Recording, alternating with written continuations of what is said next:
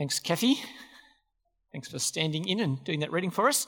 Great to hear that, and great to have this new series unfolding with us today. If you're new, welcome. Good to have you here. We're going to spend this term looking at an overview of the whole of the Old Testament. Easy, right? We've got a little pictorial guide like this that we would love for you to grab. There should still be some on the table at the back. And basically, this will be our guide. You can see these pictures on the bottom of our Bible readings. I don't know if you've noticed them there before, but they're always there at the bottom of the Bible readings. And what we're going to do is we're going to look at the Old Testament part here. Love you to have one of those, and you can grab one if you haven't already got one at the end of the service. I'm going to pray and ask that God would help us, because today there's lots to do. So I'm going to pray that you buckle up and get ready. Heavenly Father, thank you for your word. Thank you that it's living and active, and thank you for the beautiful way it speaks of the world around us. Help us to understand you, because your Holy Spirit reveals you to us in your word today. We ask this in Jesus' name. Amen. All right, so you might think to yourself, good gracious me, why this Old Testament series? Can't we do all the good stuff? Why do we have to have all the Old Testament stuff? Isn't it going to be a really stuffy term? All that sort of thing. Well, here's my answer. My answer is, does anyone know what this is a poster for? Avengers Endgame. Is that right? I see that hand at the back. Good on you, mate. Avengers Endgame. This is a movie that's come out. It's a long movie. Anyone know how long it is? More than 3 hours, 3 hours and 20 minutes. It comes after a whole bunch of other movies. If these people on the screen here are unfamiliar to you, probably you've saved a lot of your life, okay? But here's the thing. They have all got a backstory, and almost every one of them has their own movie. In fact, does anyone know how many movies there are? 20? That's helpful for me, because that's what I said too, so that's great. Okay, so there are 22 of these movies. Now, what I've been told is you need to go and watch all of them in order to be ready for this end game, this climax point at the end of these stories. So I've had friends who've been telling me, now I've been studiously watching all the movies to get ready. Has anyone been doing this? Okay, you're too ashamed to put your hands up, but some of you have. Okay, very good. I know particularly over here from Chesalon, you guys would have been doing that a lot. So that's fair enough. Here's the thing. People have told me, I think it's something like 48 hours, it might be 52 hours to watch all of the 22 movies to get ready, okay? Now, here's the extraordinary thing. Why do it? You do it so that when you get to the end game, it's this amazing story where you can see all the threads picked up. Here's what I'd like to say to you. That's your Old Testament. Right? When you get to Jesus, Jesus is God's end game. When you get to Jesus, if you don't know all the characters, if you don't know the plot lines, when you get to Jesus, you simply won't be able to appreciate it for what it is. And might I say that if you've spent 48 hours watching 22 movies, how much time have you spent with your Old Testament recently? Very good. I know it'll be about the same. Okay, so here's the thing. I want to tell you that the Old Testament will reward our effort. It'll be worth it for at least 4 reasons. What I want you to see is that there is a big picture in the Bible. The Bible goes from creation to new creation. In Genesis 1, we see the creation of the world. In Revelation 22, we see the new creation of the world. The big picture of the Bible is laid out for us. I want to see the unity of the Bible. That in the Old Testament, we see all the preparation for the Messiah, the King of Israel to come. And then in the New, we see that Messiah is Jesus. There's a unity in the Testaments. I want you to see the units of the Testaments. There are different types of writing in the Old Testament. Did you know this? So there is the law. There is the narrative history of Israel. There is the wisdom and the songs of Israel in the writings. And then there's prophecy that tells us about what is going to come. There are different types of writing, and I want you to learn about the units in the Old Testament. And I also want to show you the flow. I've picked these pictures so that they give you an overview of the Old Testament, and I want you to see how we move from one to the next one. I want you to get a sense of how the whole of the Old Testament holds together. Well, that's pretty ambitious, isn't it? We should be able to knock that off in a term, I'm sure. How do we make sense of the story? You might have said, look, I believe in the Bible, and you might even say something radical these days about morality. And if you were to say something about morality in today's world, what someone will say is, yeah, but do you eat prawns? Has anyone had this moment happen? Where they pick a bit of the Old Testament and they say to you, do you keep that? You don't keep that? Well, clearly you don't believe your Bible, you're a hypocrite. No one's had this happen. Anyone seen this happen? Okay, some of you know what I'm talking about. What I want to show you is that's not a good way to handle the Bible. There is a way to handle the Bible that will make sense of it, that will give it back to you as a Christian, so you can use it rightly. There's 3 big words, and I'm going to explain what they mean, that will help us. How do we understand the Bible and apply it? The first thing we need to do is exegesis. Now, it's got the binoculars because it'll explain what we do. What we need to do is we need to look closely at the text itself and ask, what does the text say? The second thing that we need to do is a thing called hermeneutics, where we do some thinking. We need to work out, what does it mean? And I've got some questions to help us think about that. Thirdly, we need to do this thing called homiletics. Don't worry about that. It means, what must I do? Should I not eat prawns? I hope you've heard the answer to that is you're fine. Please enjoy them. And God's got lots to say to us. What sort of questions can we use with this hermeneutics idea? Let me show you some. So first of all, we want to ask, as we're trying to work out, we're trying to wrestle, we see, what did it say? The next thing we have to do is we have to understand, what does it mean? In order to understand what it means, we need to think about, what kind of writing is it? So if God says that he will hold us in the comfort of his wings, God will hide us in the shadow of his wings, right? People go, aren't you a literalist? Don't you believe what the Bible says? And you go, well, yes. But does that mean that God's got wings and that he's going to personally enfold them around you two in the front row, you guys? Is that what it means? Or if I don't believe that God's going to wrap his wings around me, do I disbelieve the Bible? Well, what if I told you that happened in a psalm and that it's a song of praise? And then when it says that God will enfold us in the comfort of his wings, shadow of his wings, what it really means is that our God will care for us in the way that an eagle would care for its chicks. Now, that's a beautiful, true picture, but it's not literal. Are you with me? And so what we need to do is we need to know, what type of writing is it when we look at the Old Testament. So what type of writing is it?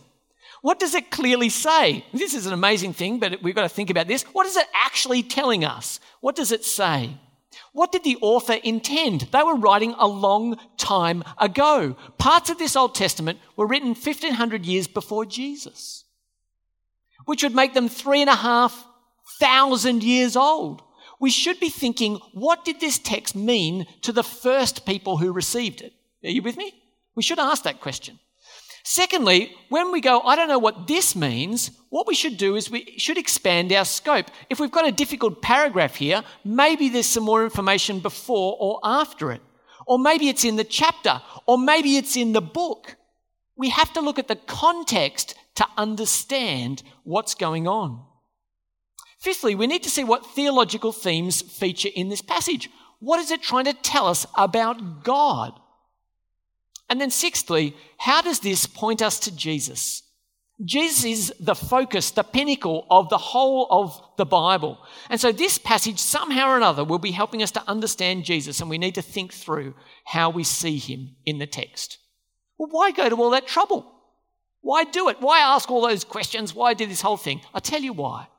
Because the God who is really there, makes himself known. There could be no God in the universe, but the God who is actually there chooses to make himself known. He does it in 2 ways. He does it through creation, first and foremost. Have a listen to these beautiful words from Psalm 19, verse 1. The heavens declare the glory of God. The skies proclaim the work of his hands. When I go out there and I photograph a sunrise, right, I see something of the glory and the majesty of God. I really do. It's true information.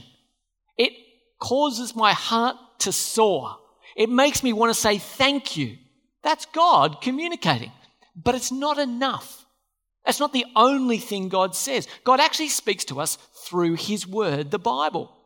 2 Timothy 3:16 tells us that all scripture is God-breathed and is useful for teaching, rebuking, correcting, and training in righteousness. If I want to know God, it won't just be a night under the stars or a glorious sunrise. I actually have to meet him in here, in both parts of it, the Old Testament and the New. So all that's setting us up. What do we find in Genesis chapter 1? Let's do that first bit of looking carefully at the text and ask, what does it say? Well, our life groups were given this text this week in the life groups, and they were told, go underline things and circle them. I'm a colour guy, so I did lots of colour things. So here's what I did, trying to go through Genesis chapter 1 and underline all the bits that repeated and the themes and that sort of thing. It's a really helpful thing for us to do because it makes us stop and think about it again. What we're going to do is use my picture of the text in order to understand it a little bit better. What do we see when we look at Genesis chapter 1? Well, first of all, we see order. There are days, aren't there? Day 1, day 2, day 3, and so on. There's order. We also see patterns that repeat. We see patterns that repeat. We see that God says something and it happens. We see that God sees it and it was good. We see that animals are made according to their kinds. There are patterns all throughout this account. Thirdly, there's a high point in this account. The most important thing right at day 6 is what? What happens on day 6? Human beings are created. That is the high point, the pinnacle, the climax of the whole thing. It's building up to day 6. And we also see power. What we didn't read in chapter 2, if you have a little sneaky look, it's probably still on page 1, is it? If you have a look at Genesis chapter 2, we see that the heavens and the earth were completed in their vast array. By the 7th day, God had finished the work he had been doing. So on the 7th day, he rested from all his work. God blessed the 7th day and made it holy because on it, he rested from all the work of creating that he had done. God creates it. He speaks it into being and then he rests. God is powerful in this account. And then he rests. What type of writing is this? What's really interesting, it's not a narrative, it's not really history. It has some of the cadence of poetry. It's a very unusual bit of writing. It's different from the next chapter in Genesis. It's different from the rest of it's a very unique chapter that speaks to us for a very unique purpose, to tell us about the creation of the world. And I want you to see that this account of the creation of the world is radical. Now, in the 2-hour version of this talk, which I'm not doing now, thankfully, in the 2-hour version of the talk, what I would do is I would talk you through some different accounts of the creation of the world. In the Babylonian account, Enuma Elish, it's called, the Egyptian account, a Greek account, and the Aboriginals. What do we find if we look at them about who is doing the creating? Well, in all of those accounts, we find that there are multiple spirits or gods doing stuff. Multiple spirits or gods are doing stuff in all of them. What do we find about their first act? The first thing that all of these gods do? Well, they procreate at some level. They either battle or they get together and make another thing, another spiritual entity. That's just common, except for in the Aboriginal serpent thing, where the rainbow serpent goes looking for its lost tribe. It goes wandering, okay? But what about mankind? Where does mankind fit in this? If you go to Enuma Elish, go Google at home Babylonian creation myth, you'll have a ball. It's fantastic. About 6 tablets in, you eventually get to humans. Humans are an afterthought in the Greek account. They're an afterthought in the Egyptian account, and they're an afterthought in the Babylonian account. All of them are peers to the Hebrews. It's the same time period. And yet they all say, human beings just kind of happen. In the Babylonian one, they have to kill a god, spill his blood, and then make some human beings kind of as a side product. What I want to tell you is the Hebrew account, the one we have in our Bible, is extraordinary. It's so different. It's so different from every other account of the creation. So what do we see when we look at it? What do we learn about creation here? We see that it doesn't start with a bang. Let the reader understand. It doesn't start with a bang. It actually starts with a voice. Have a look at verse 3. And God said, let there be what? Let there be light. And there was light. And God saw that the light was good. It starts with a voice, not a voiceless bang. There is not a battle here. We see that the earth was formless and empty, darkness was over the surface of the deep. There is not a battle. In all the other ones, we've got gods wrestling each other, killing each other, betraying each other, marrying each other.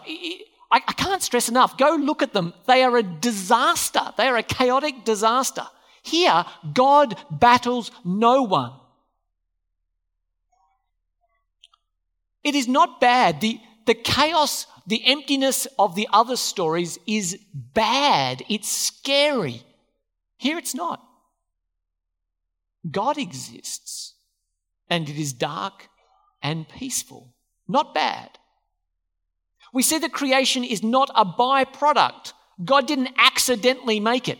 The Dreamtime story has the serpent looking for the rest of his tribe and making the rest of the world by accident as he kind of travels across the nation. Creation here is not a byproduct, but the intentionality called forth by name by the living God. It also tells us that creation is not a God. Creation is not a God. Do you see, have a look at verse 14. And God said, let there be lights in the vault of the sky to separate day from night. Can I just get you to notice, it's not until day 4 that the moon and the sun come to be. Did you see this? That's intriguing, isn't it? There's light prior and there's days prior. Anyway, I think it does cause us to think a little bit about the time scale if there's no moon and sun prior to day 4. That's just to offer that for your thought. But here's the thing.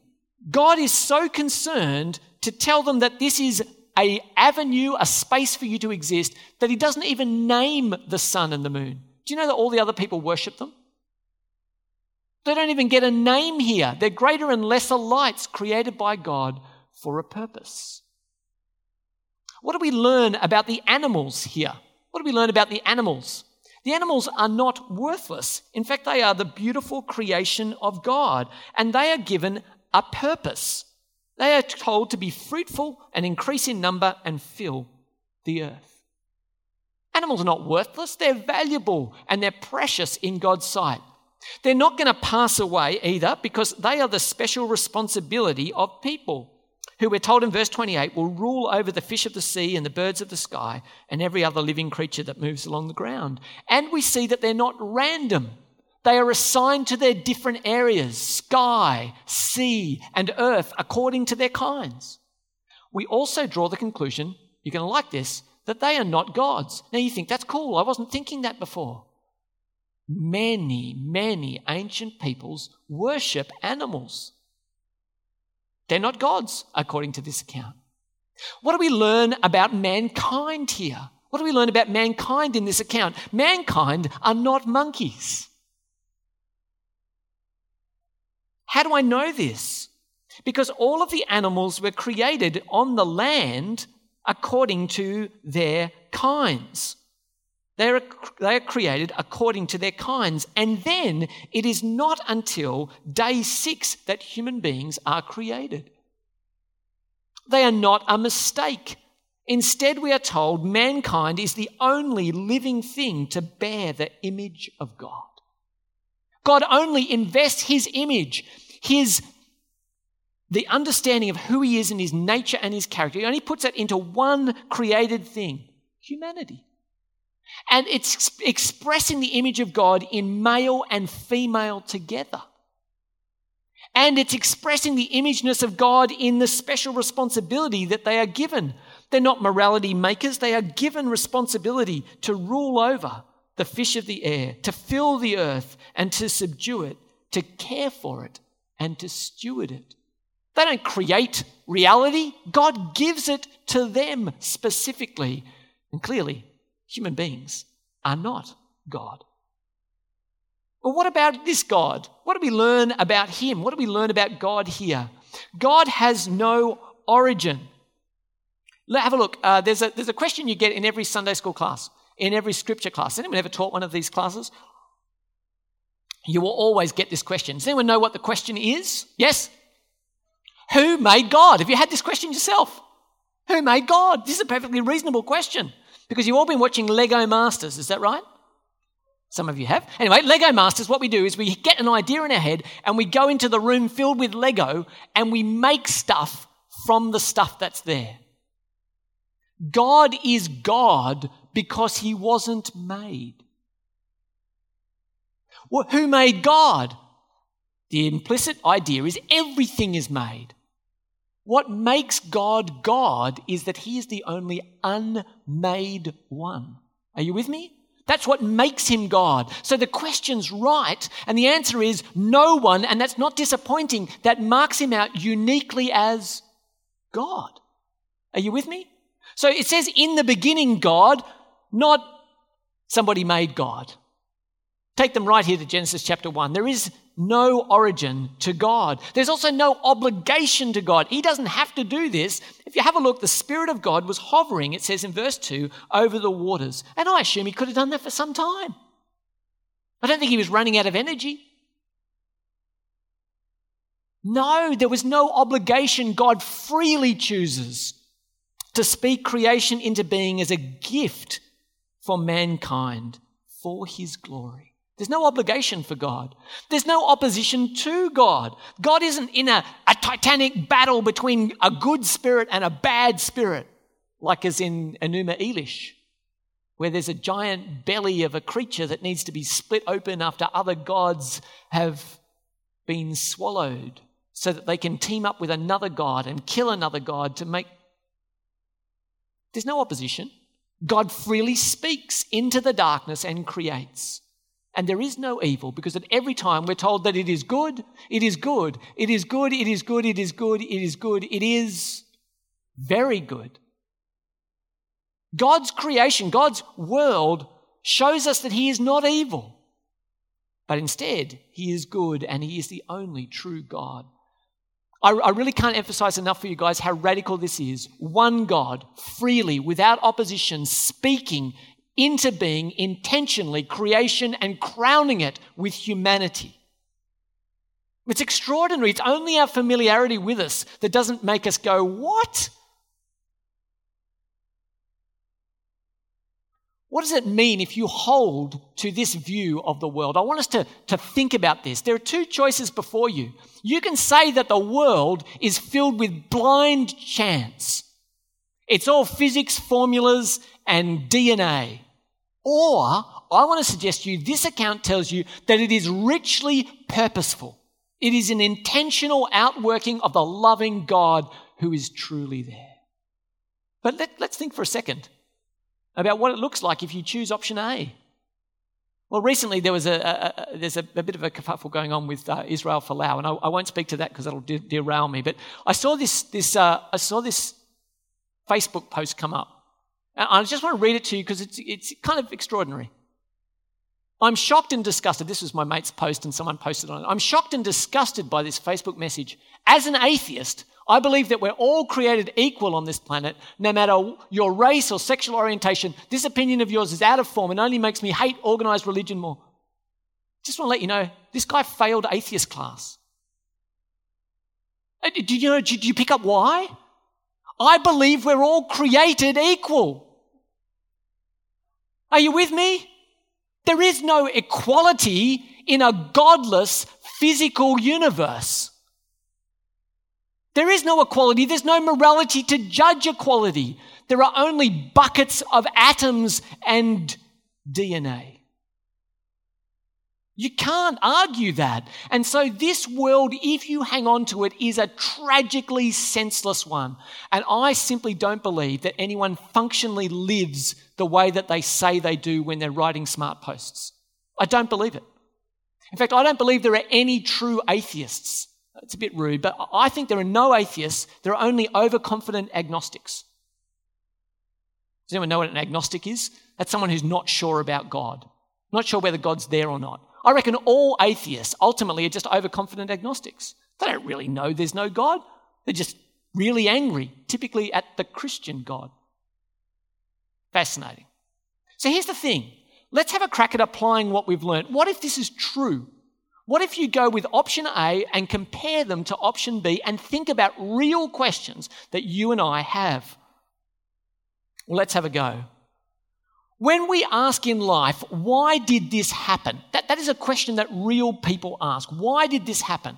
I want to tell you that the senseless universe has no answer for you. There can be no why in your atheist universe. None. You simply don't have a category for the question. We say, God alone knows. And it might break our hearts. We may plead with him to reveal why, but he does know. There is someone who knows. There is purpose in the universe. What about when we ask, am I worthless? The chance-filled universe would say, are you strong? Propagate your DNA and get on with it. I hope that keeps you warm at night. That's all you've got. Instead, in the Christian worldview, we say, God made you. You are the precious, crowning creation of glory. You're precious precisely and only because you're created. What about, how can you treat them that way? What if you were to say, you can't do that? My question would be, why? If you jettison God, then all I want to ask is, are you strong enough? Can you step on someone else and make sure that your DNA survives? Do it. Instead, we say each person bears the image of God. They're desperately precious.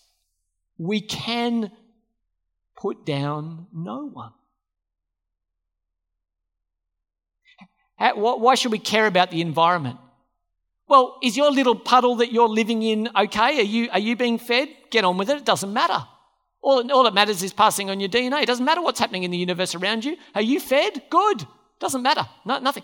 Instead, for the Christian, we're told that God entrusted creation to our care, that we are to be stewards of the created order. It is our created obligation as humanity.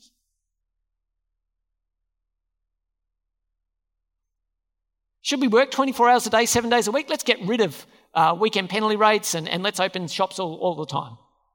Well, the godless universes say, that's fine. More food for me means I'm stronger, means I get to step on you and my DNA goes forward and not you. Fantastic. What the created order says is God rested on the seventh day. It's actually stitched into our humanity to have a 7-day cycle. We should reflect that in our society if we can, because it's good for us. Out, mate, just escape and then get me back in if you can. Thank you. Oh, too far. Sorry. Thanks, Steve. Why do we feel useless when we're unemployed? I think this is a fascinating thing. Unemployment is actually a tragic outcome. Why? Why is it so tragic? It could be great. The universe has no answer, but God says that we were made for meaningful work, to be stewards, to care for and look after his creation. It matters. And then we have the existential question that we all have. Why do bad things happen? And the universe says there's no answer to that. And I say, come back next week. All right. Awesome. Okay, fantastic. There are answers only in this worldview. And it's a lie when our world will tell you that they can get rid of God and maintain morality. It just doesn't exist. It's a lie. And we need to expose it. But what about science? Okay, you've been talking about this Bible thing. What about science? Well, I want to show you 3 movements. A guy called Anselm of Canterbury said he had faith seeking understanding. What he meant was, I'm a man of faith. I read my Bible, and the Bible says that the world is made by God. So what I do is I go looking for God's handiwork in the world. Faith seeking understanding. Then you get to a guy like Pierre-Simon Laplace, who was a physicist and a mathematician, and he worked out orbital mechanics, how all the bodies of the world go around. And he was talking with Napoleon. And Napoleon said, hey, this is a great paper. I see you don't mention God in all this maths that you've done. And he says, I have no need for that hypothesis. He figured that his maths had ruled God out. And so we live in a world which has decided that our science has ruled God out. And I think the picture for our world is this picture. And the problem that we have, and I love this quote from Pascal. So we're supposed to be totally sorted out because science has got it all sorted, right? But I love this quote. Have a listen. All of man's misfortunes come from one thing, which is not knowing how to sit quietly in a room. So you can understand mechanics and DNA and all the rest of it and have a deeply unsettled soul. A deeply unsettled soul. And so what I would tell you is that Genesis perfectly achieves God's goal for it. God intended to communicate order, purpose, the crowning glory of humanity. It does exactly what it was intended to do. Science describes without satisfying. Science describes without satisfying. No one holds their physics textbook at a funeral.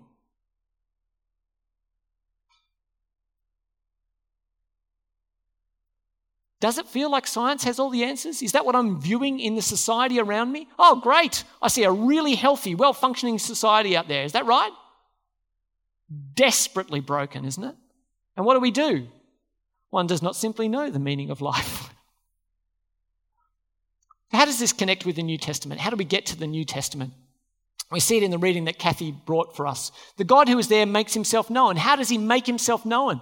Well, in John chapter 1, we see in the beginning was the Word, and the Word was with God, and the Word was God. And then we're told in verse 14 that the Word became flesh and dwelt amongst us. Who is the Word that was with God in the beginning? Jesus. Jesus is the Word who is with God in the beginning. We have a Father, we have a Son, we have a Holy Spirit, the Trinity right there at creation. This is our God. This is how he made the world. And so what should we do if this is true? What should we take home? I think we should wonder why it's not like that today. Come back next week. We'll explain everything. I think we should walk in the patterns that we can see in Genesis. We should esteem one another as precious. We should care for the world that God entrusted to us. We should seek to honour him by resting on the seventh. We should see him in all creation. And so we should worship the living God of creation for the goodness of his creation. I hope this series is really helpful for you.